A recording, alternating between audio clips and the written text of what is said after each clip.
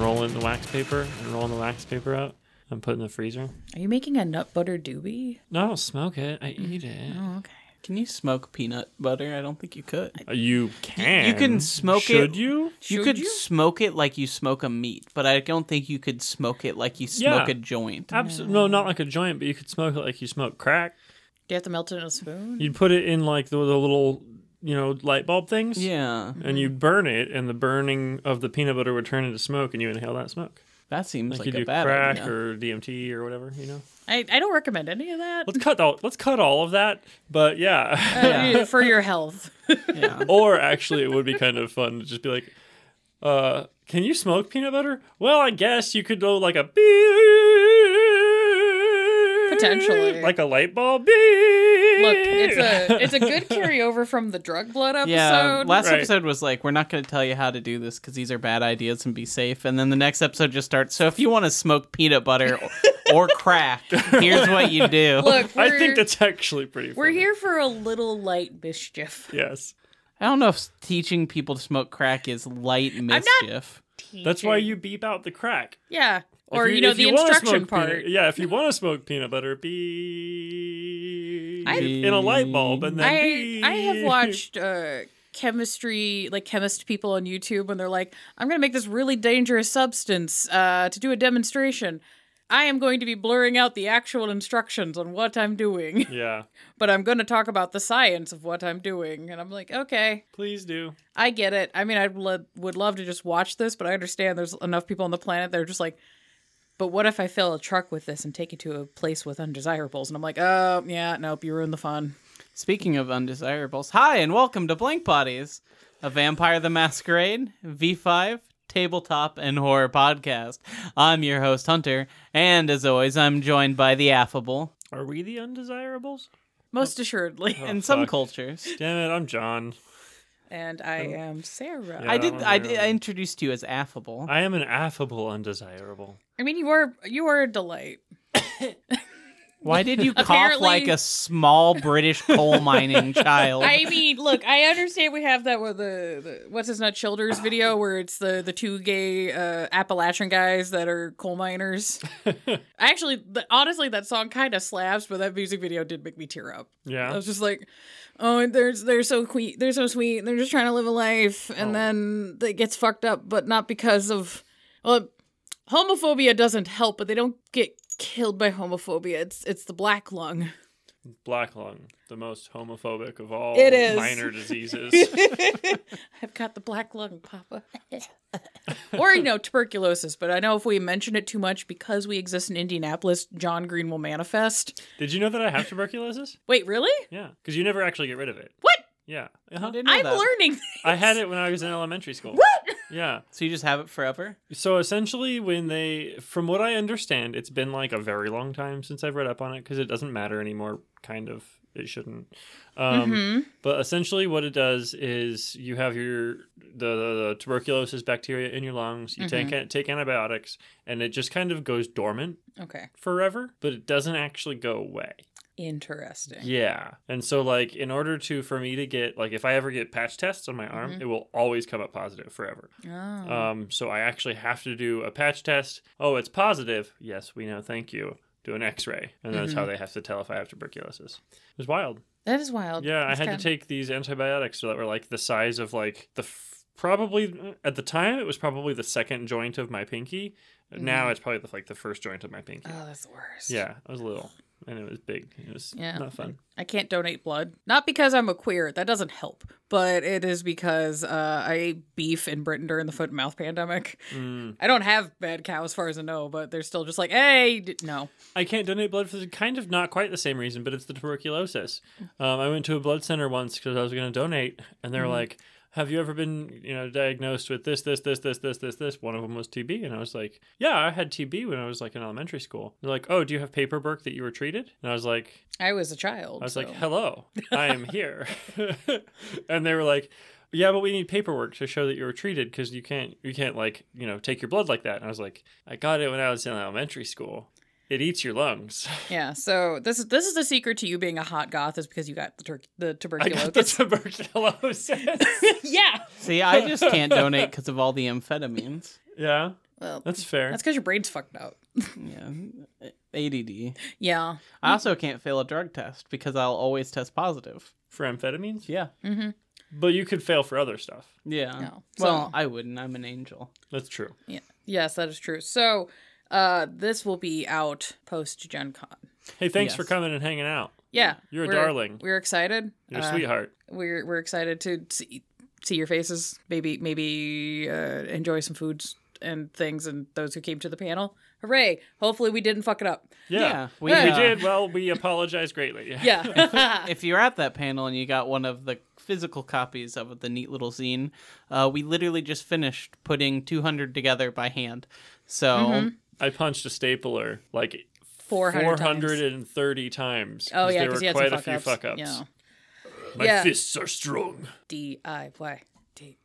Anyways, yeah, so we're all brain fucked, and so to prevent us from being super brain fucked, we're recording now. So yeah. hooray! Time is amazing and the power of editing. So we're doing a small little a fireside chat. Yay. The A fire's relaxed, lit. fit episode. It's obvious none of us are vampires because we're sitting next to this campfire. Or we have a really high resolve and composure?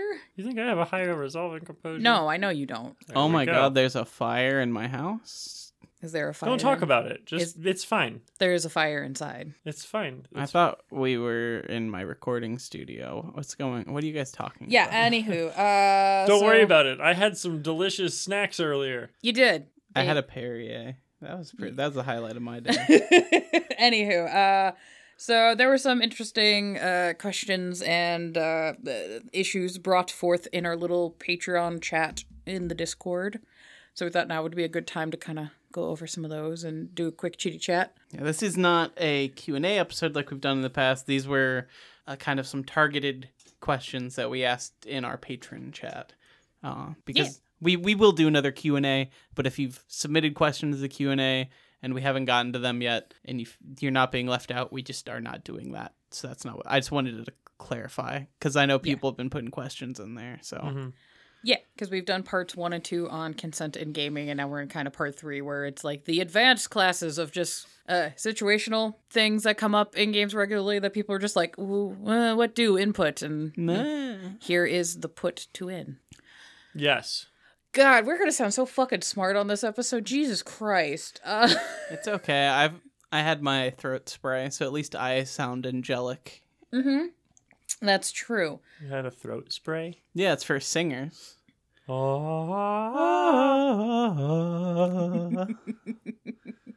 I hit a I couple punched a notes stapler there. 430 times. did. Leave me alone. It was great. It was a wonderful. You were excited It was about it. it was really fun for the first like 380. That bit at the end where you're just like, It was like my hand hurts. This thing is made of metal. we have to suffer for art. Sometimes But you don't have to Didn't we suffer. do a whole episode about how you don't have to suffer for art? You don't have to, but you can. Oh, Okay. okay. there we go. and sometimes it makes the art a little bit more powerful. Yeah, BDSM kind of Hell yeah. situation. But you don't have to suffer with concepts about player agency and storyteller planning. That is true. Yes, that was not my smoothest segue, but And here we You are. do have to deal with that, but You do, Yeah. but you don't have to suffer through it. it's true. So, a question people were asking us about was, how do players make choices in a world that is designed to crush them? Which You I just think do is your best. which is kind of valid. 'Cause, yeah, World of Darkness is a actively hostile setting. Mm-hmm. There are definitely more hostile settings, but there are also much less hostile. Yeah, because, there's a big proponent of the TTRPG community that they just kind of play Dungeons and Dragons. And I'm not saying that those game worlds can't be grimdark or brutal or aggressive, but a lot of times people are just kind of doing a meme-filled ha-ha, we just left the Shire kind of fantasy adventure. Or we're going through a dungeon and we're killing everything without question. Mm-hmm. It's very John Wick with a lot of stonework, which is fine. Which I'm down for. Yeah, D&D is sometimes- a great system for that. Mm-hmm. Sometimes you just want to dual-wield hand crossbows. Or great malls. Yeah, which is great. But yeah, when you have a setting that is actively in the way of characters pursuing their wants and desires, or is actively set up to be a hierarchy where you're just like, look, you down here, I up here. Mm-hmm. You do thing. I can understand where there might be times where that's kind of demoralizing or intimidating to handle, because you're just like, I want people to have fun, but I don't want to put this on baby's first vampire mode. Right. Because some folks are like, yeah, no, I like the cool, edgy 90s, 2000s, politic-y, da-da-da. And they're like, I don't want to run a What We Do in the Shadows game, but I also, want to keep it fun for the friends. So, things that at least I have done on the player side of things that I've found that kind of help is looking at literary and historical figures that have succeeded in, rebelled against, revolutionized, or reformed systems for inspiration. So if you're just kind of like, I'm joining a Camarilla game and I don't know how to politic and I don't know what the fuck I'm doing, I'm like, just go find some characters and books that did really good at the thing you're wanting to do, or go find historical figures and be like, how did you get around the French Revolution? Yeah. Get some fucking ideas. I also, what I like to do when I'm in a new system, I just also play a character who doesn't know what the fuck's going on, and then you get to learn together. It's a learning experience for you and your player character. You don't have to ruin immersion by being a dumbass if you're just like, I'm stupid. Yeah. That's part of the character. It says it right here. You've got to embrace your inner himbo. Yep. Yes. Yep. You have to pull out all of the Kenergy. All of it you can. So it turns out patriarchy's not about horses. It's really a bummer. I haven't seen that. I haven't been able to get a cam rip yet. Damn. It's good. I won't watch a movie unless I can see the inside of a movie theater on someone's handy cam. Yeah. This is the fullest extent of his auteur. Yeah. I remember my favorite is I had a copy of Clerks 2, where you could just see people getting upset and leaving throughout the movie. Nice. I love that so much. But yeah, if you're just like, I don't know what the fuck I'm doing and I might need some guidance, you can play a character that's naive and needs fucking help. I also find niching yourself into a task or something tends to help, where if you're just like, I don't know what to do or how I'm going to succeed, if your job is bodyguard, guard bodies. Don't let the person you're in charge of die. Yeah. You're doing a great job. Yeah, if you play a bodyguard to someone who knows what's going on, you'll know what's going on. Because they'll tell you. Yep. Or you'll be present at the very least. Yeah. And you can also kind of scale this to how you want. So you can just be like, look, man, I just want to run a bookstore. That's all I do. That's all I want. I do book. Mm-hmm. This is my vibe. I do book. And my asshole friends just keep roping me into all this bullshit. Yeah, because then at least if you're unsure of how you're going to function and succeed in a setting, just lean into some shit Yeah. I end up doing that a lot, where I'm just like, okay, especially if it's like newer groups of players, or we've changed the dynamics and we're letting somebody else storytell. I don't know what the fuck they're going to do. Usually I try to be like, what if I just lean into some shit I already know so I'm comfortable, and then we can kind of and the new aspects. Yeah. You also can just play a character who either doesn't step on a lot of toes or would be inconvenient to have to replace. Even if it's something like menial. Be like, but I am the person who works at the morgue. You're going to tell the prince he's got to find someone else to work at the morgue? It's an important job. No one gives a shit, but it's important. Right. Or, just make a lot of friends so that, if somebody fucks with you, they're just like, look, I know you can kick my ass. I get that. But Jerry the arsonist is homies, and everything will be on fire. So many things. Camera pans back to the very back wall of Elysium, where he's just flipping open a Zippo, not lighting it, just a... I have to ask, is there a reason your eyes briefly flitted on me when you said Jerry the arsonist? I mean, you've set an inordinate amount of things on fire over the course of our friendship. In-game and out. Yeah. So, it's... Remember the time we blew up a vacuum while it was running? Yeah. That was scary. Yeah. It was not as bad as the time we blew up a PC with a fuckload of fireworks. But, we had it set so that the PC was closed. And we're like, oh, yeah, we'll stuff it full of fireworks and they'll blow up and, some of the sparks will get through the vents, whatever. But, we set it, the fuse went to the PC, and, right before the fuse went into the tower itself, that one panel fell over. And it just towards us. And all the fire. all of the rockets flew at us, and we're all like, we literally have. Uh-oh. I was like, I have literally no time to duck. I was like, I just have to accept what's happening. Close my eyes and my mouth. We also used to play that game where we just put a Roman candle in a 2-liter bottle and lit it in a garage full of garbage, and it's like, don't get hit. My favorite one of that we used to do, though, was when we cleared out the garage and we had a tireless bike wheel, and we had 4 Roman candles that we duct taped to the edge, facing the same direction, and we lit it and spun it. That was the best. Well, that was the best, except for the fact that was the year chaos. we bought the wrong fucking Roman candles. And they were explodable ones? Yeah, so the ones, so instead of shooting out and going, it was... Yeah, so I had a scar on my thigh, because I did know they were exploding ones, and if they were, I would have worn proper trousers, but it was the fucking 4th of July, so I was wearing, Hoochie Daddy shorts, and... It was my favorite. But it was also pitch black in there, and that happened. It Have to turn off all the shot, lights. hit my It's half thigh, the fun. exploded, left a scorch mark, and it was dark, and I was like, there is no escape. I just must avoid the flames for 5 minutes. It was so good. Oh, God, we should have died. But I speaking love of dying or not dying, my last little, as a player, if you're having anxiety about the setting being harsh, is there is the 7th tradition, That's true. which is don't get caught. We did a whole episode on that. Yeah, It's called The so- Masquerade. Yeah, well, it's the unofficial tradition within vampire games where it's I understand that the rules say X, Y, and Z, but, if you just be a little guy and do your things and just, as long as you're cautious enough, it's fine. Just do, I'm worried if I do the thing, there's going to be ramifications. And I'm like, yeah, but if you don't do the thing, there won't be a story. Just do it. Right. And if you do the thing quietly and well enough, there might not be so many ramifications. Mm-hmm. So, it's just one of those sometimes just fucking go for it and see what happens. It's kind of the fun of the games. But, if you're having anxieties and issues and whatnot, there's ways you can calibrate things and work with stuff on the side with your storyteller, which, speaking of, a big thing with storytelling, I would say, is go over the themings and the ratings and the harshness of your games at session 0. Mm-hmm. Yes. People don't do that enough. And it drives me insane because everybody has different ideas and perceptions of how a gothic horror game is going to go. Yeah. We've done a bunch of episodes about session 0 being about consent and people's lines and veils and making sure everyone's comfortable. That's important.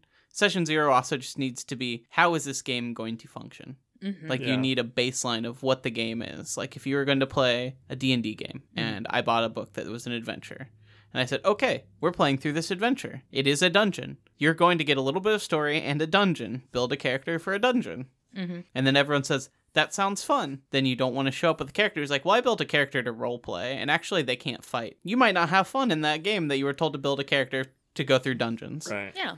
So the same, I think, works in Vampire, but the problem is it's harder to have that kind of conversation, I think. Because you can do so many things with the setting and places, so it's a little vague and amorphous. What I tend to do is when I've run games, I give basically kind of a style talk. These are some kind of things I want to focus on. I tend to have a lot of mystery in my games.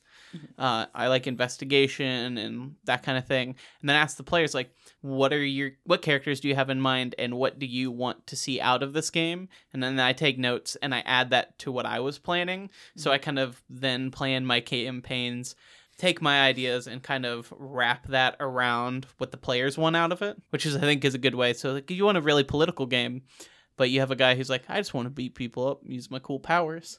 And you have a person who's I just want to gossip in Elysium and be real bitchy. You can make all that work. Again, multiple scenes happening at once. The real bitchy person is using their real bitchiness to distract someone so that political person can get other political person in a room alone and have a conversation, while punchy guys in the basement beating the living hell out of, a political guy's bodyguard. Yeah. At least for our games, I've had a lot of success with utilizing what I've called the smash cut. Yeah. Which there will be, I've run games where there's 3 scenes happening simultaneously. And it kind of works well for at least our group because we're all ADHD riddled motherfuckers. So we but at least with the smash cut method, you can do the scene with the one or two characters, have like a little intense moment. And if you're somebody that pays attention to like editing and film, you can kind of plan the scene in a way where you're like, okay, I'm starting to see a narrative beat where there can be a pause, and you just go, okay, smash cut, group B.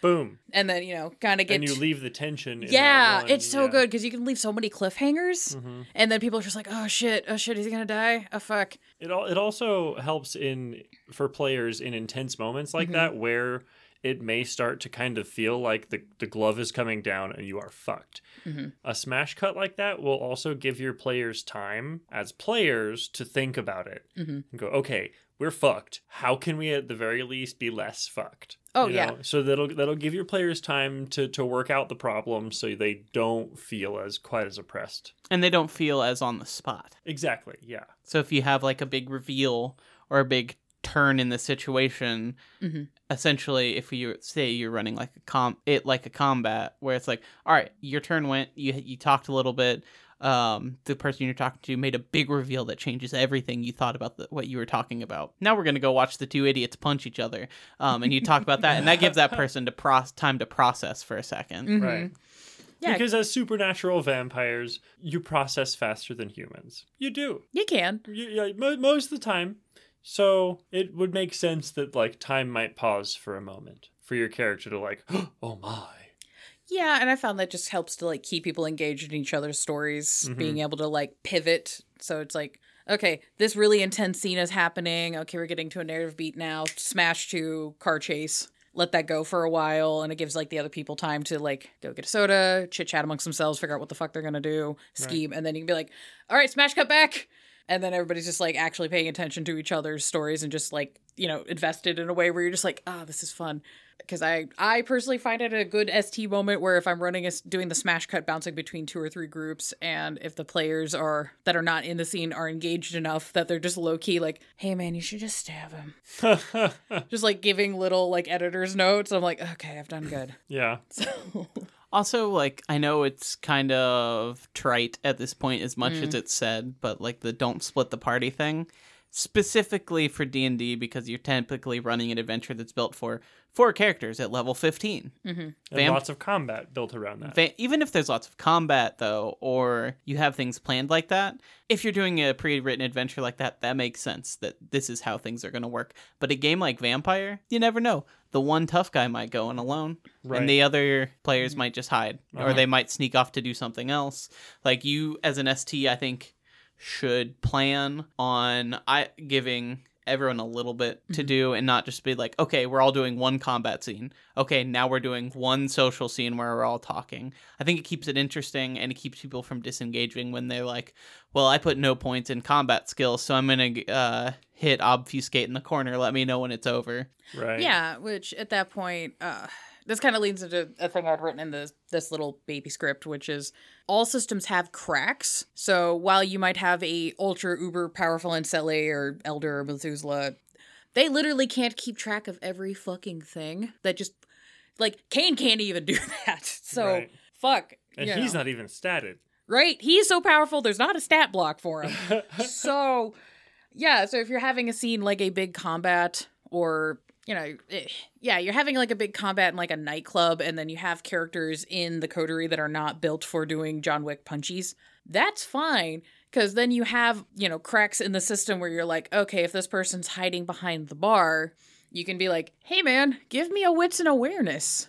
And then, depending on how well they do, you can be like, hey, you found a shotgun under the bar that either you've got dots and firearms, or you can chuck the weapon at your coterie mate, or you're hiding behind the bar and the guy you've been tailing you see goes through the back and he's trying to escape through the kitchen. Right. You can give little nuggets and beats for people to interact with, or, give them options where if they're engaging with something that seems like an impossible thing to overcome, you can give them a beat to be like, oh, hey, I noticed that some sort of weakness where it's like, hey, give me a etiquette and intelligence to remember something, and like, oh yeah, you're talking to this guy and you remember, oh yeah, he seems particularly close to like one of the ghouls at Elysium. So now you can use that as a, oh hey, is Michelle going to be cool with what you're doing? Da da da da da da. Mm-hmm. So I find if you're worried about being overbearing or you're taking away player agency, taking a moment to either pause and ask the player like, hey,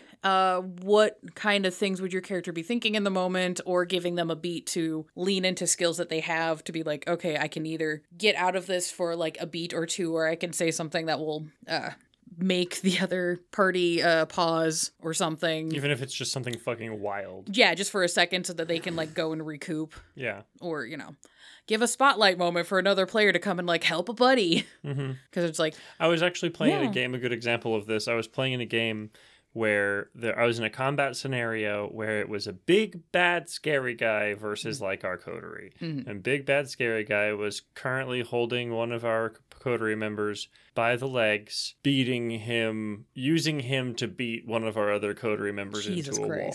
Yeah, it was real scary. Mm-hmm. And we're all like, we don't know what the fuck we're going to do.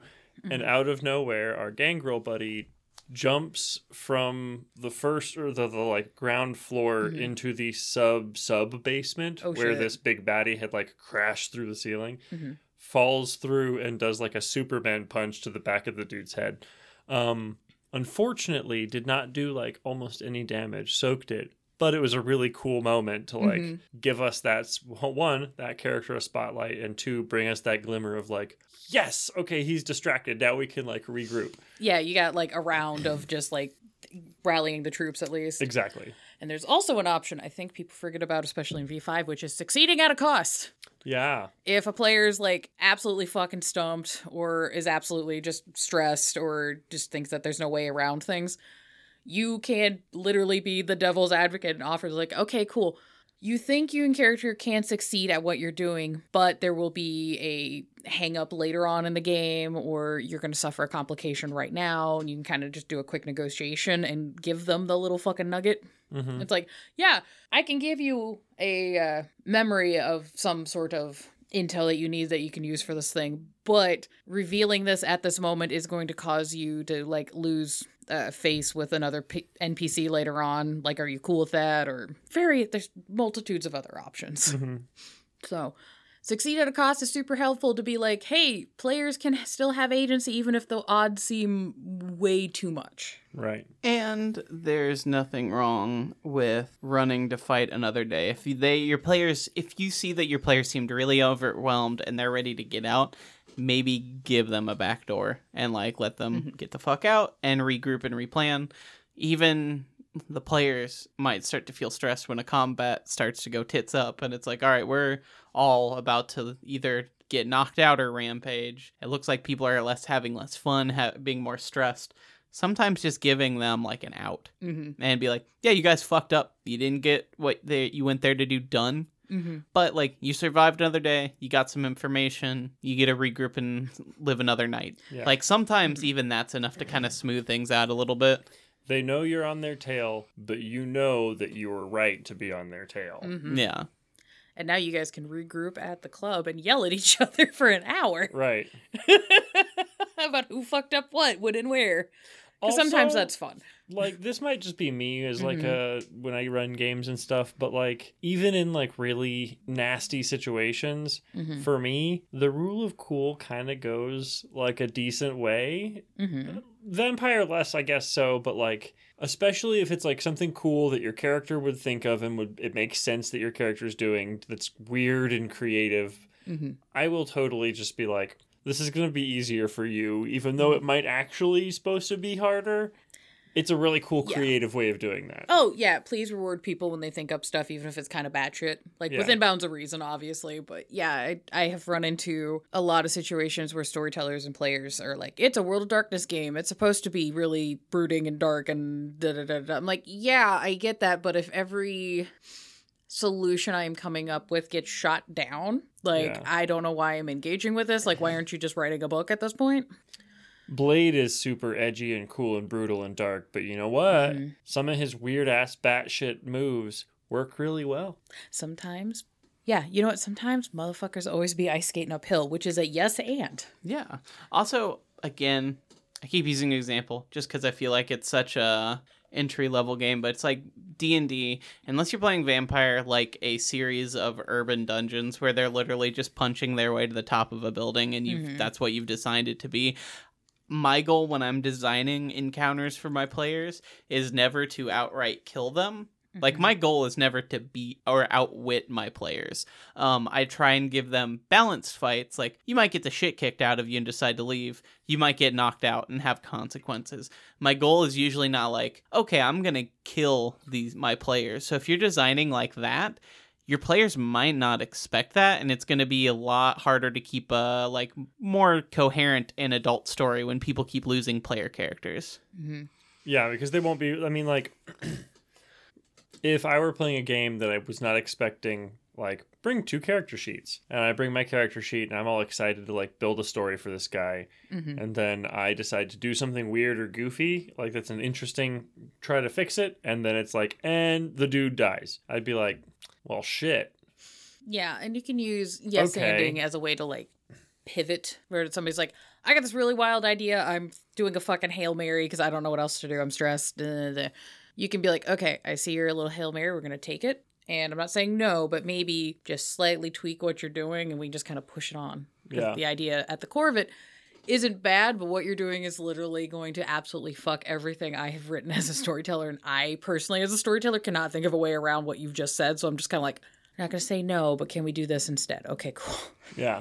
Another thing I think that helps too, to give players agency even when they're fucking up, and I think all 3 of us do this as STs, but like when someone gets a crit fail, like that sucks. Things are going to get worse for them, but give your player an option or 2 of how things get worse. Like, okay, so you were trying to pick a lock and you crit failed. So would you rather the lock break and you just can't get in? You know this lock is fucked, you got to find another way in? Or do you want to make a bunch of noise and maybe you can get it, but someone may have heard you? Like little things like that where it's like, this situation is falling downhill. Which direction would you like to fall down this hill? Yeah. Even that is a choice that helps their players stay engaged and feel like they're still doing something, even when it's bad. Because they're still influencing the story, they're still making choices. They may not be good for their player, but it's still interesting. Right. And it very much will change the dynamic of what happens next. I also very much like, for like crit fails specifically, if you decide that you don't want to give them that choice, still give them like a tiny itsy bitsy little cookie. Like for that example, you try to pick the lock, you fuck up, you hear the alarm go off, you can hear the footsteps coming. Party member says, heightened senses. Cool. You can tell they are 45 feet down the hallway. That gives you 2 rounds of initiative. Let's roll initiative. And then they get 2 turns to do what they need to do to prepare, but then they're going to be in a fight, or they're going to be chased or whatever. Yeah, they're either going to have to. So they're still really screwed. That's a bad situation, but they still have that little bit of advantage of like, we know we screwed up, we got to move. Yeah, or it's like if it's the lock is jammed, everything's fucked. It's like, okay, you can either roll it again, but the difficulty is higher because you've jammed the fucking lock. Yeah, part of your pick is stuck in there right now. Or, you need somebody who's like, hey, you with potent, piston kick the door. There you go. Fuck it. It's your turn to pick the lock with your foot. Yeah, the alarms are going. Fuck it, we don't have to be subtle now. Right. There's tons of options. But yeah, overall, this is issues with the group are just going to require everybody to be able to talk to each other frankly and trust each other and be open about what needs to be adjusted. This is a cooperative game. This is a team game, including the storyteller. So storyteller is working with you, not against you. That is the goal. So the next thing that folks were asking about was long-term projects and plots. What do you mean? Well, we're not going to get into how a long-term project works and that kind of stuff, because that's something that will actually be coming next. That's a whole mechanic. I literally am working on the script that will be coming in soon. But this is just kind of an overarching, why would you bother doing this in a game? Okay. Kind of a thing. The options could be, this is literally just the plot of the game. It's just your entire coteries project is to, we need to build up the neighborhood that we live in so we can gain status in the city. It could be heist movie. Right. Tons of options. The long-term project could just be the fucking story of the game. These could also be steps that help the coterie build themselves up to achieve bigger goals. So it's okay, if the goal is we're going to take over the city and get us all into the Primogen Council or whatever. Cool. To do that is going to require you to do X, Y, and Z steps. So each of you is going to have different longer projects to build your shit up or eliminate enemies, various options. Having a project for a coterie to work on is a good way to build cohesion and unity within the group. Because a lot of times in coteries, it's just like all right, y'all been assigned to work together. Be friends. It's like, I fucking hate that guy. Just like, I don't know you. You don't go here.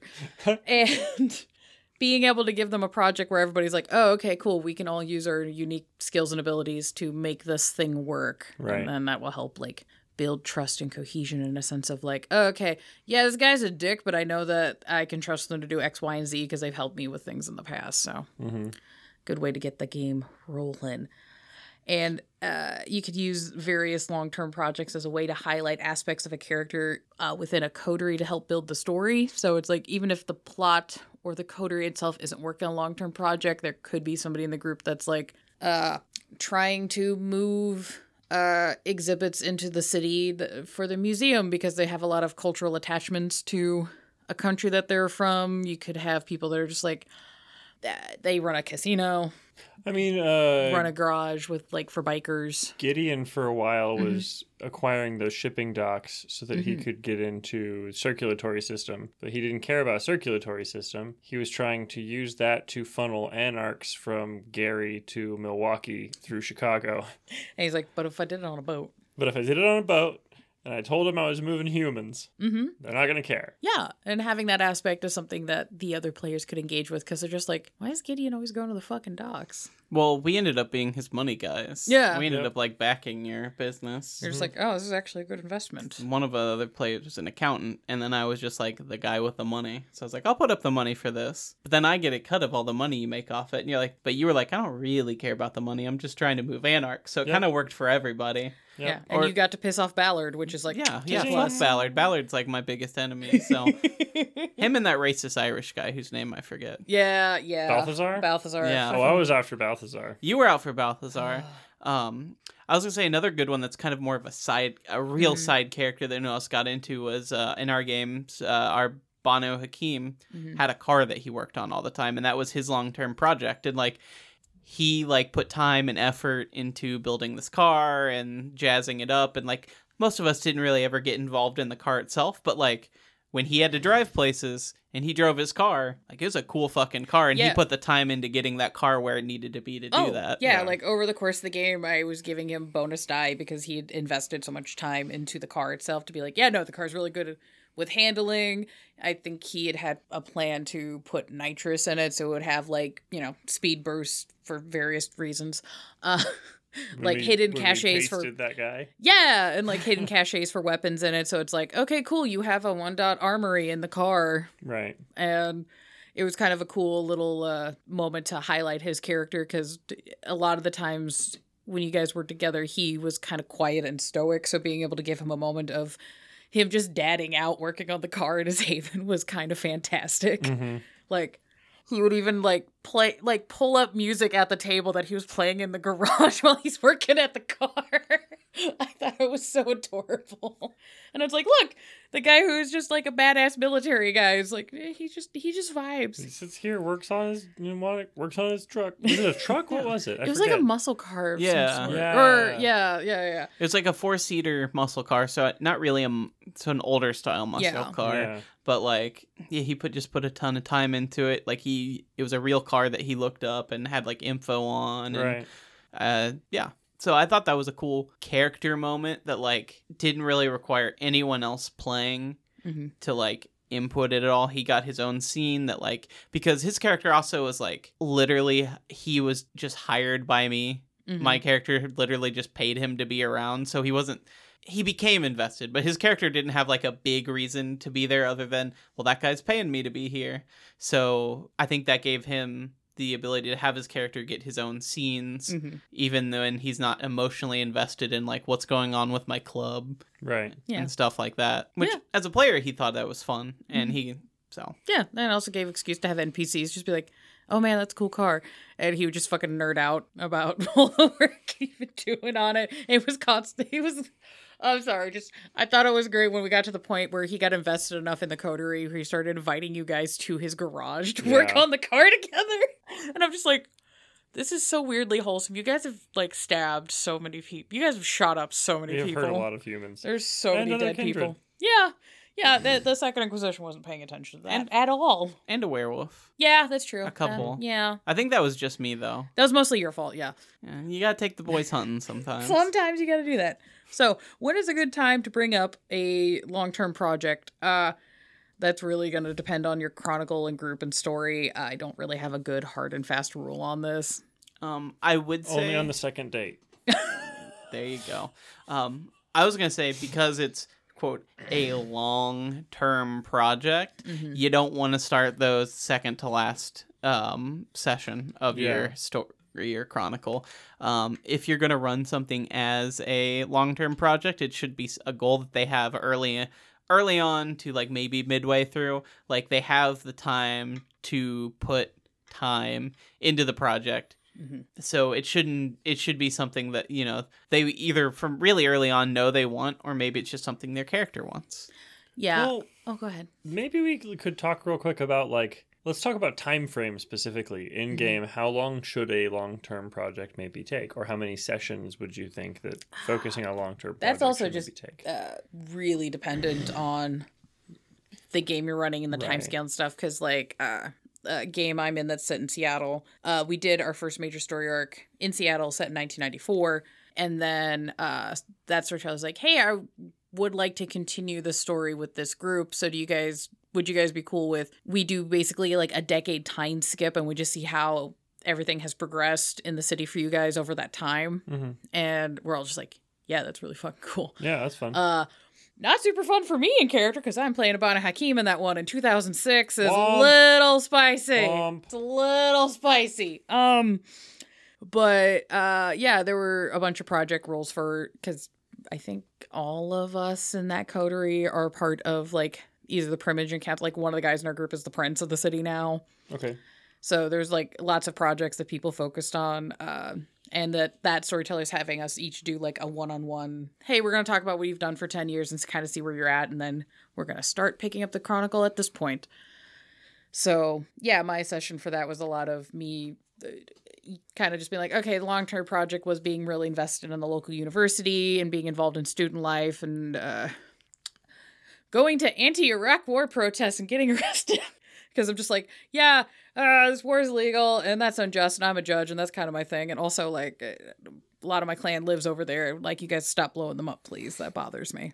And so there's that. But you can also have long-term projects where the long-term project is something you got to do over the course of, like, a few days, a few weeks. It's something that's not going to get done within a session or two. Right. So that's kind of just a play it by ear, I suppose. Okay. Yeah. I mean, I've also had STs who are like, okay, what are your guys' next goals from here? Well, X thing you said is what we're going to do next session. So this, and this, you guys can do that during your downtime. This event is in 1 week in game. So you guys have a week. Tell me what you're going to do. That's a really good time to work on projects too, if you space things out a little bit. It also keeps the game from feeling like every day this happened and then the next day, like, every day doesn't need to be like a huge event. Right. And it makes it a little more realistic to kind of pace it, and it gives the game more time when you're like 4 sessions in and you're like, oh fuck, we've been at this for a month. Yeah, I would definitely say this is kind of where the defrag time becomes really important, because the post-game chit-chats is where you're going to be able to gauge players' interest in doing certain activities or going after certain goals and plot lines. And then you can be like, okay, cool. This is where you're at. This is what you're doing. How do you want to handle the project? How do you want to handle the roles? How much are you going to invest in this? Are you going to get people to help you? You can actually, like, do the plans and figure that all during the defrag. Just lay on a post like, hey, guys, what you doing? What you want to do? I have these ideas. What you thinking? Just drop little nuggets of, I have so many sites to show you. If you're interested, do you want to open the box? And actually, just a thought I had now, especially if you're running these projects like one-on-one or during in-between session time, that kind of thing. I think that also might be a good time to go back to our more overall consent is say one or two players have something marked as like a fade to black. Like you can mention it, but I don't want to deal about it. But I built a character to do that thing. Well, they can do that in their B-time scene. Like, that could be something you and the ST do one-on-one. Maybe a couple of the players who are going to be involved in that have, like, a side scene in between sessions, play by text. Play by text. I've gotten into even doing little side scenes and then, like, recording the audio in OBS and then sharing the audio in the Discord. Because then it's like, hey, if you're interested, you want the little extra side story, here you go. And if you don't want to fuck with it, you don't have to fuck with it. I love that shit because I'm just like, I get a little story podcast with my friends. It's so fun. I love that shit. It's super good. And I also just like, this is me personally, I don't really have any very strong, like, no, don't do that when I play a game. Like, I think my big one is just like, no hardcore sex. Like, other than that, I'm kind of fine with whatever, as long as it's not overly excessive. But even if I was, like, a big, like, I don't want that in my game, I would feel kind of bad if other players had been like, well, I made my character to be a knife fighter. That's his main thing. I was like, well, I don't want any, like, violence. Yeah. So, like, I feel that could be a good way to help people feel like they're not subtracting from the other player's fun while trying to make themselves comfortable. And I think that's a good give and take there too, because I know, and I'm not saying that anyone who does that is guilty of doing that, but that is a fear of mine, is sometimes I feel like if I'm not necessarily into something that's going on, I'd also don't want to be like, well, you guys can't have that fun though, you know what I mean? For sure. So how would one work like long-term projects and plot hooky things into games? I would suggest generally as a storyteller, presenting projects as plot hooks as from NPCs is a good way to be like, hey, I'm going to introduce this project idea. So, Joe Hope so-and-so is like, hey, I need you to do this thing. Job offer, prospects, boom. There you go. Also gives, people reasons to interact with the world around them and NPCs and build relationships. But when you do this, I would say don't force this NPC dropping the plot hook to be the thing that makes your whole story go. Because the forever problem in D&D where, the party's meeting at a tavern and there's a mysterious stranger in the corner and nobody interacts with him. And he's like, I needed that guy to give you the fucking plot hook. Yeah. Yeah, you need to have it set up in a way where it's like, it's an offer, just like, But if the players refuse, I think punishing them with lack of game and story or aggression or very high aggression from NPCs would be ridiculous. Like, I can understand if an NPC's like, hey, I have this job offer for you, and somebody's like, not interested. That NPC just might not show up and you don't have access to them as resources or contacts or whatever. Or, if something comes up later and they're just like, I don't really feel good I don't really feel good about this guy because he kind of turned down my thing. So like, I'm not going to really help him, but I'm not going out of my way to murder him. Right. Yeah. The only time. Or there's always like other ways you can deliver the plot hook in general. You're in the party tavern and there's the mysterious stranger in the corner who party decides to just fuck around at the bar all night instead, and then they get drunk and they go to bed. And they wake up and someone has like reverse pickpocketed something into one of their bags. And it's like, hey. And it's a note. And, like in the note is a thing they noticed on the cloaked guy. Or like... It makes him even spookier because he snuck into your fucking room. Gets it in your pockets. Or stuck it in your pockets. In like Vampire, like people are fucking around, getting drunk in their own vampiric way. It's like we've talked about, causing problems, start a fight. Well, they get in over the heads. Mysterious character like very quickly ends the fight and is like, "You owe me." Right. Just like, I'm going to collect when I feel like it, but... All right, you dumb shit. You owe me. I will call you. Or... Right. Something like that. Or, I mean, if you could even want to go back to like D&D, where it's like, okay, you didn't talk to our favorite Lord of the Rings character being spooky in the back corner. Well, they didn't get that warning he was going to give them, but they might get a messenger the next day that instead of having like 2 days notice, like, oh, there's an army of trolls coming. So they'll be here in 12 hours it's instead of 24. It's slightly more pressing, and even if game-wise you don't make it harder for them, they just feel a little more pressure when it's like, well, that guy would have told you, but you guys didn't do it. So now I'm making it feel more important, even if it's not. Just you're putting that story pressure on them. Yeah, because if you have like the villager runs into town and they're just like beat to fuck and they're just like, oh god, there's trolls. Oh my god. you're at least giving the players a beat to be like, oh, it's time for us to go be heroes. Or then go, I don't fucking want to deal with, let's go. Like, I don't want to fucking do this. I do kind of make a point in trying to maintain player agencies, respecting people's bounds and consents and whatnot. If you as a storyteller have a plot beat that comes up and if the players do not engage with it, the story cannot go forward. I don't think that's inherently bad. Just make sure that if that's the case, just bring it up ahead of time. Where it's like, hey guys, I have an adventure where you're going to go into a spooky cave. So they're going to have to go into the spooky cave to make the fucking plot go. Yeah. Tell them ahead of time. You can't just be like, hey, you're starting the game in this urban environment and people are building all these like city slicker kind of characters and then you drop them in a fucking cave. Boom. With no warning. They're just going to be fucked. That's not fun for most people. Also, this is a story of something I dealt with very early on in my STDM stories. I had a big adventure set up, they were supposed to, really simple, they're supposed to like break into the Mages Guild and steal some like confiscated items for someone. Really simple. Well, they instead decided to steal a boat and leave the continent. Oh. So all of a sudden they just started a pirate adventure. So it's like, okay, well now we're playing that game instead.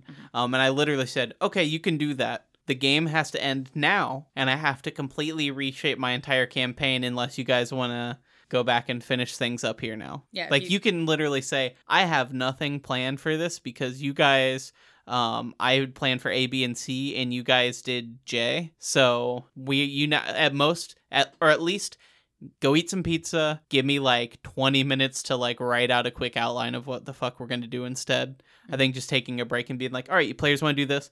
I'm not going to say no, but like you guys go have a beer and chat. I need to take some new fucking notes real quick.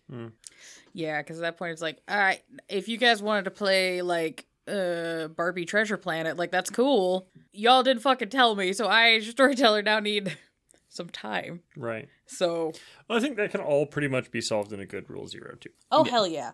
Or Session 0, sorry. But yeah, so that's my kind of notes for at least if you're a storyteller, just presenting things as like, here is an option. Don't fucking railroad people without talking ahead of time. And when you're dealing with storytellers and players in the moment, integrating projects as part of the role-playing, setting scenes for players working as in detail, like we did with the Banu Hakim and his car, which, again, weirdly wholesome. Yeah. I think, God, yeah, him and then the Math Malkavian were just way too wholesome for this world. I think the other side of the table made up for it. Yeah, you did. Y'all were spicy. But yeah, also just having NPCs giving players updates on the projects is always good as a little role play moment of, yeah, you're working on things, your cell phone goes off, and it's like so-and-so from the bank, and they're like, hey, the loan's been finalized, I just need you to come in and sign this paperwork, and then they get to be like, oh yeah, that's great. And then other players are like, the fuck was that call about? And then you can talk about the fucking project, and you know, people can engage with that or not. Right. Little moments like that. A way for you to give a moment to your player to then make the connection of, oh my gosh, my coterie mate could help me with this project, and now I have an opportunity to share it. Yeah, or, you know, having NPCs be nosy about, like, what the fuck's going on. They're just like, hey, I've seen you driving in this neighborhood. You're normally not over there. What the fuck are you doing? Or, you know, NPCs that could offer support where they're just like, I see you've bought a gallery. I have this artist that I've been Googling that I would love to see their work showing up. How much can I pay you in boons to get them in the fucking gallery? Right. Tons and tons of options. Please use them. Or even if you want, you can have acts of nature. Make things more difficult if you want to throw in complications where it's like, yeah, they spent all this time building up a club and everything's about to go great. And then, oh no, there was a flood or a big storm. And now the coterie needs to rally to get the things worked so that the Battle of the Bands can go off or whatever the fuck's going on. So, tons of options. There are definitely times where I feel like one player has like a side option that they want to work on, and then all of a sudden that just becomes everyone's quest. And the main story is still there, but like, no, but we gotta make sure that Jacob wins this art contest. That's what we're all working on right now. The guy we're supposed to put on ice, we'll get to that, but first we need to get him enough marble. And where the fuck are we gonna steal 50 pounds of marble on a Thursday night? I'm double cheeked up on a Tuesday. This is some horse shit.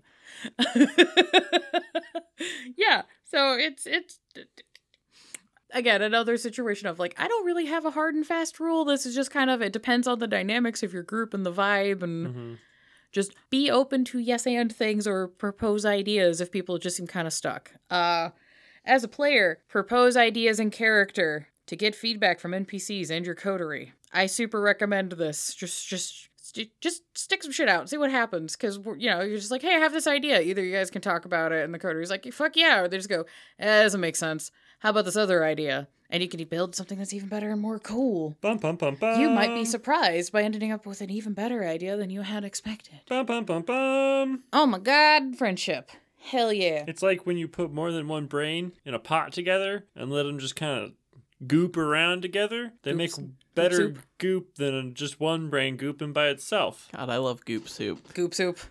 Brain goop soup. Brain goop soup. Also, as a storyteller, let me tell you, you motherfuckers, how much I prefer it when players are like, hey, I have fucking ideas. And I'm like, great. Yeah. I grab that so hard. Because...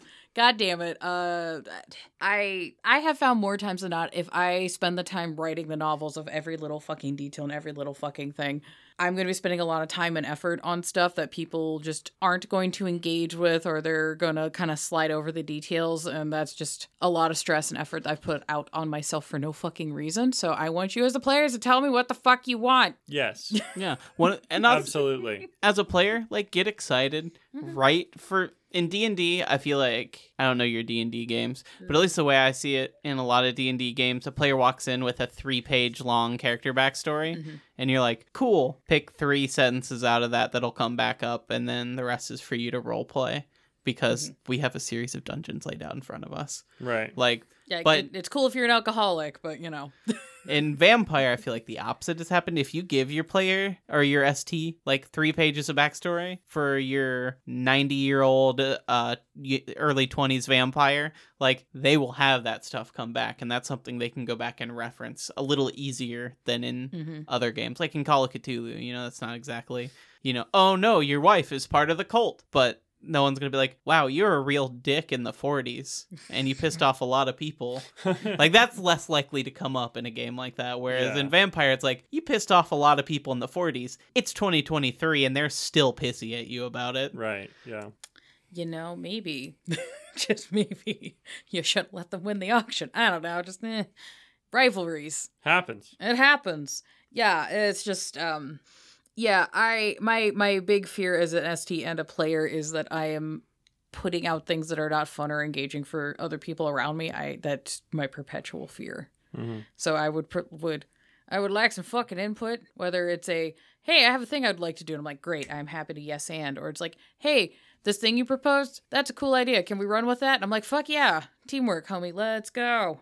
But, you know, when either people are not telling me things, or if I'm putting out ideas constantly and not getting any feedback, I'm just like, am I wasting all of our times? Yeah. I hope not. That drives me bonkers.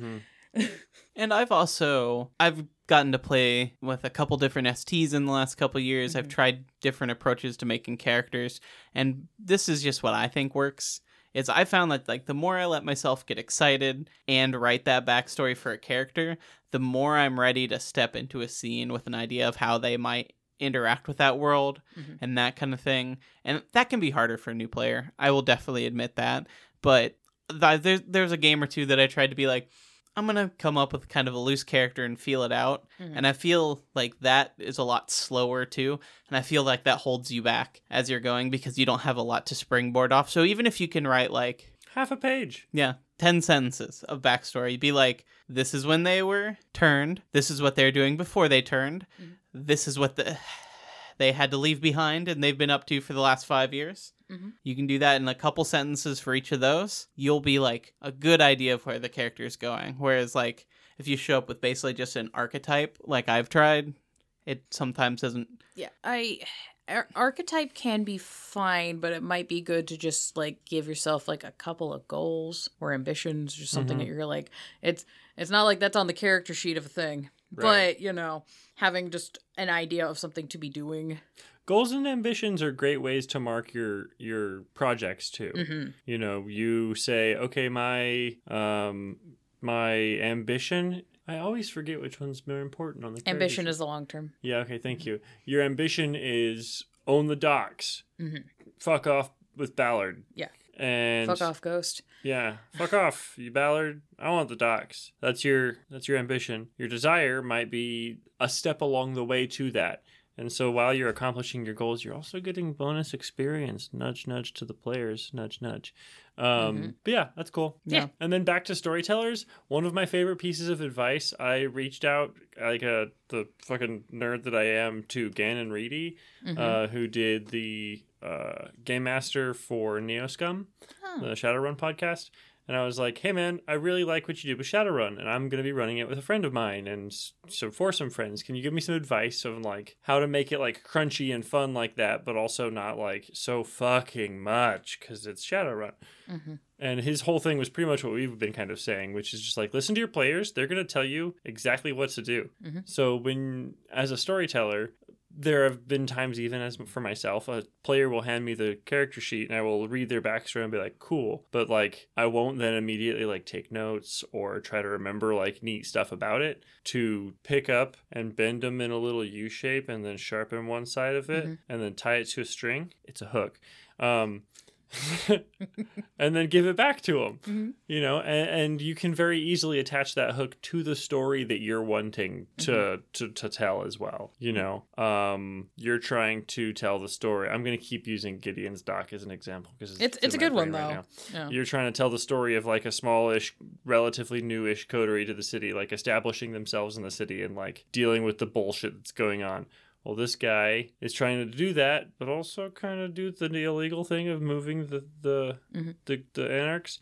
And so I don't know if you as the storyteller had planned on already having, like, a fair amount of weird anarch interactions for NPCs, but, like, the more I started putting, like, effort into that, the more those characters kind of started showing up, which was kind of a neat way to show that, like, oh, Gideon is establishing these networks. Yeah. And they don't necessarily know he's doing it very well yet, so they don't show the, like, gratitude or, like, yeah, you're on our side, buddy. But they're starting to show up more often, which I thought was cool. Oh, good. Yay. I'm glad. Yeah, because I try to, with storytelling, have more of the world exist the more players interact with it, because I don't see the point of, like, I've built this citadel with markets and universities and churches and spending all this time building a fucking city with a big-ass fucking map with, yes, I have the name of every shop and the inventory of every shop and every restaurant menu. Like, I am an adult. Yeah. Who has a fucking day job. I go to college and I don't have time to be writing all this shit, me personally.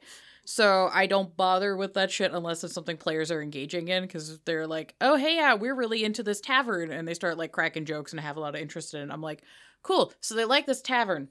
The tavern has specials on Tuesdays. Right. And if you come on Tuesday, there will be, you know, more NPCs in the building, so they have more people to interact with. And it's like, oh, hey, that guard you were trying to find is there for fucking special Tuesday. Boom. Boom. He's already been drinking. He's been there for an hour. Yeah, you could totally steal his shit. Let's go. Yep. So, yeah, that's kind of how I try to handle that stuff, at least with player agency, is say things that make them go, crow brain. Weaponize the crow brain. Yes. And I would suggest one of the best things you can do, one of the best things that I've done for myself as an ST that's made me a better ST, is play other systems. And I don't just mean, like, buy a book to figure it out. I mean, like, play, like, the starter set that comes with a pre-written adventure by the creators of that game, and try other game types. Like, he was saying earlier, you know, we ran a Shadowrun game together. We still are. It's not done yet. Yeah, we have at least two more missions left. Yeah, we just gotta do the it. thing. We gotta get the group back together. It always happens. We fall apart and then we get back together in the fall. Yeah. Gotta get the gang together for one last heist, the big one. Oh the my big God. one. Hopefully you guys live. I'm proud of you guys. But yeah, like, I think one of the big things that I learned from Shadowrun is, like, a lot of Shadowrun is heist movies, like planning for a heist. And you can use that for other games and other things. Like, maybe they're planning on how to sneak into a elder vampire's mansion and steal something from him. But maybe they're, you know, planning how to socially engineer their way into the VIP in the room in a club so they can talk to an important NPC. You can give them, like, heist moments for anything, and I think players like that. And that's when they literally tell you how they're going to do something, and then you just put the little road bumps for them, and you pretty much, they're giving you the path they're about to walk right there. Same with Call of Cthulhu. I love that. I suggest if you're going to ST and you've never tried running it, play it, try it, because I've heard from other creators who they view every tabletop game as a mystery, even if it's the mystery of who we're going to piss off tonight in the club. Like, who are we going to get into a fight with in this cave? No matter what, there's always a mystery involved in every adventure. And so, like, learning how to run the basics, I think Call of Cthulhu is great for teaching you how to run mysteries. And then you can, social interaction, trying to gather dirt on people. That's the mystery of how that guy fucked up. I think it's very core to writing, and it's a good way to get your players, again, to tell you how they're going to go about it. So it's like, okay, so you need to find out about this guy. Well, how would you guys go about that? Oh, I want to investigate this guy first. We know he works with him. Maybe we can get him to talk. Again, you get your players to, like, plan in character, and then you take notes. And you're like, okay, we'll set that up. And next time you're like, all right, well, that guy you want to talk about squeezing for information, he's going to be at this club tonight, and he tends to drink a little too much. So that's how you get your players to tell you what you want. They have agency in forming the story, and you have agency in building something that you know they're going to engage with. It's a good way to push that back and forth. And I feel like I made that pitfall really early on as an ST, where I'm like, okay, so D&D, they're playing in this area. Here's the continent. So I have to figure out what's going on all over this continent. And then I put my story in the middle of it and then see if the players follow it. And that's, like, very much the wrong way. I feel like D&D can, especially, like, the bigger campaigns and the hex crawls and shit like that, can really be a bad impression on how to start planning an adventure. Like, a hex crawl is like, all right, let me code 50 different options for the players, and they're going to take one. Yeah. Whereas, like, you can, like, basically in-game get your players to tell you what you want. And players, don't be afraid to tell your STs your plans and how you want to approach things, because that just means they can prep for you to do what you want to do. Like, you don't... I think that there's things that, like, as at least me as a player, I think there are times that it's appropriate and fun for you to be, like, plotting and have, like, a fun little secret surprise, even for your storyteller. Because as a storyteller, it's really, I get so stoked sometimes. Sometimes I'm like, God damn it, you guys, you're so clever. God. But I get very stoked when I'm like, all right, I've presented this problem, and then out of nowhere, a player's like, yeah, my dude realized we've been thinking about that. Like, we got the intel about that. He's been spending a week preparing this gadget.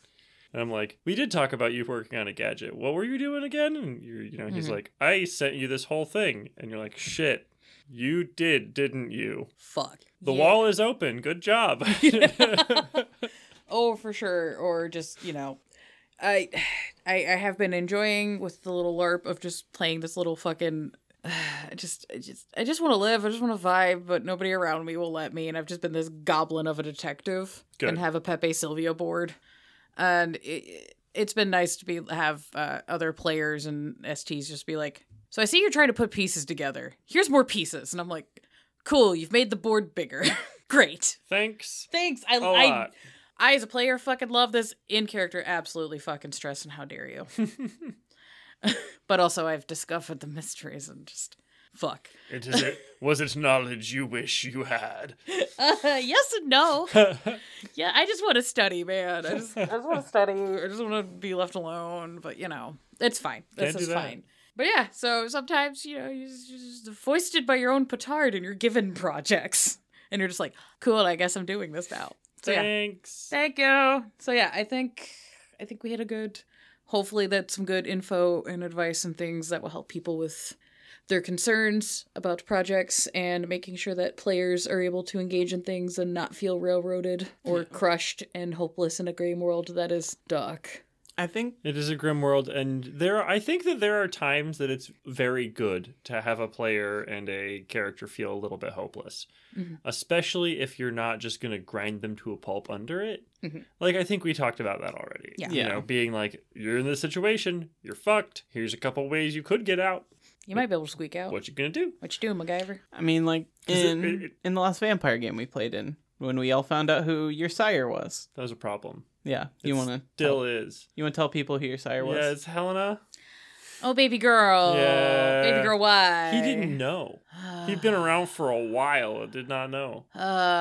She kinda problematic mommy. She Yeah. snacked and left.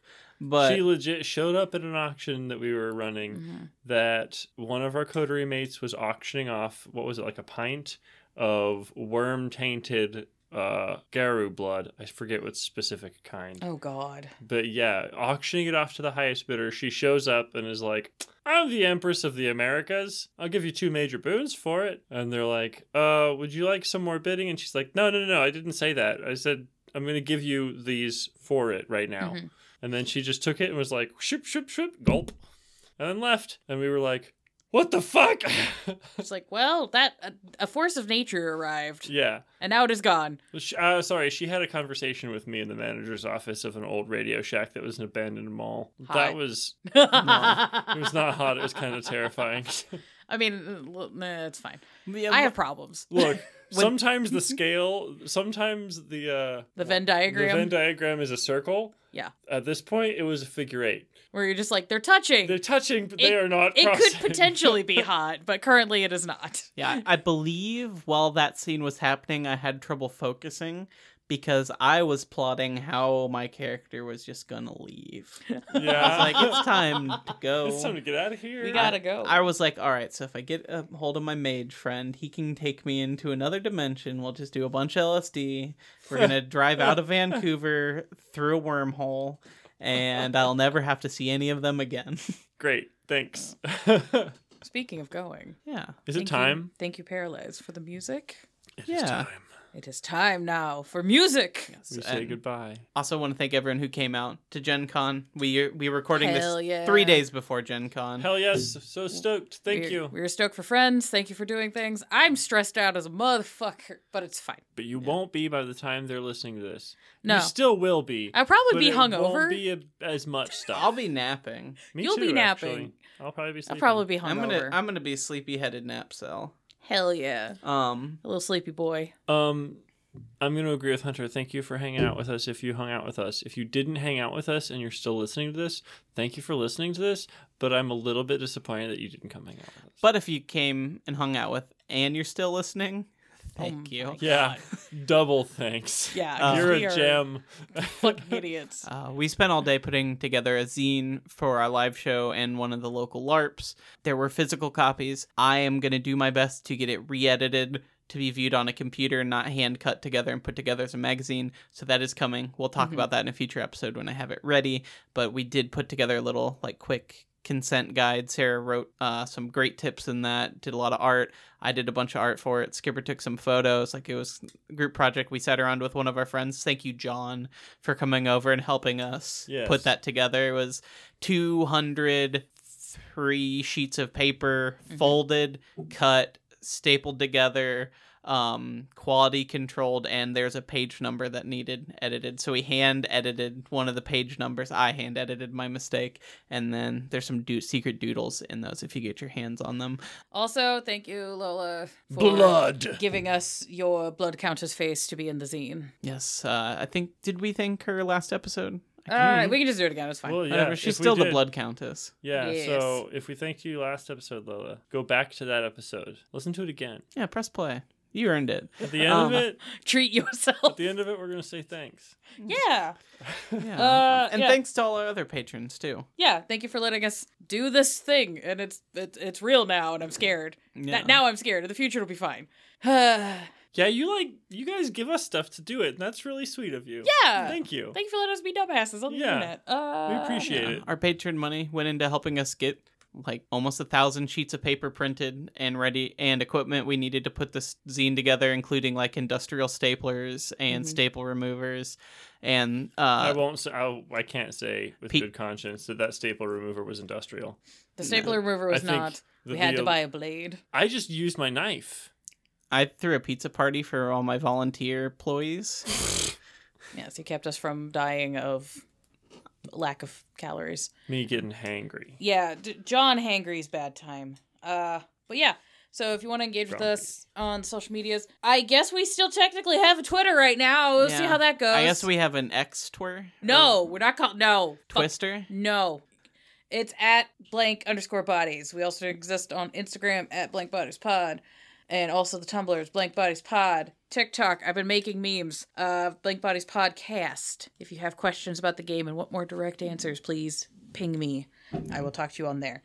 We also have an interview series. If you're doing cool projects in goth and horror and gaming related bullshit, we would love to talk about it because it's cool things. And we do the DIY. And if you do too, hell yeah. Yeah, cool ladies and dudes that I met at Gen Con and probably gave you a business card to talk to. Let's actually, keep in touch. If I gave you a card, I really am interested in having you on the show. So it was rad meeting you, future friend. I agree. We actually have business cards. Yeah, and pins. We've got exclusive T-shirts for the live show, though. If there is interest, as he rankles a salty sack of pins. Yes, we got them our put very together. Own little rainmaker. Yeah, we got the pins Made put of together pins. by a local guy, and Patron money was able to help us support a local business person. And I think he's now. It was a guy I know who I don't know if he wants his name said on the podcast, so I'm not going to say it. But a guy I used to play in bands with, has been doing pins for like all the local bands for a long time. I think his stepson runs it now and uses it so he has some spending money. So that's really cute. That's dope as fuck. I was really cool to help them out. So that was rad.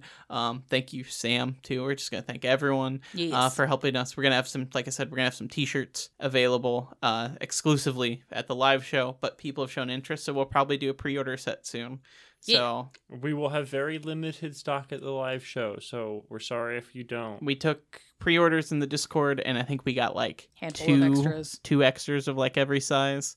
We're going to look into tall. I know there's some people who wanted tall and some bigger sizes that weren't available on this run. So if you're interested and that's something you need, we want to be as inclusive and helpful to everyone.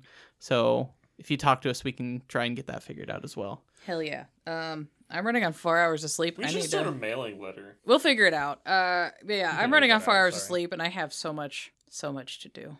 Yeah. I got to go mow, and it's like 10 o'clock. The unwholesome task of night mowing. It's okay. I have an electric mower with headlights, so... What the Okay, we need to end the show. Can we end the show? No. Can we end the show? There's a lawnmower. Forever. There's a lawnmower with headlights. It's electric powered, so it's not that loud. It's electric. God, we are fucking tired. Oh, Yeah. I have to kiss us out, don't I? Yeah, you do. You don't have to say it like that, though. Oh. Mwah. Get out!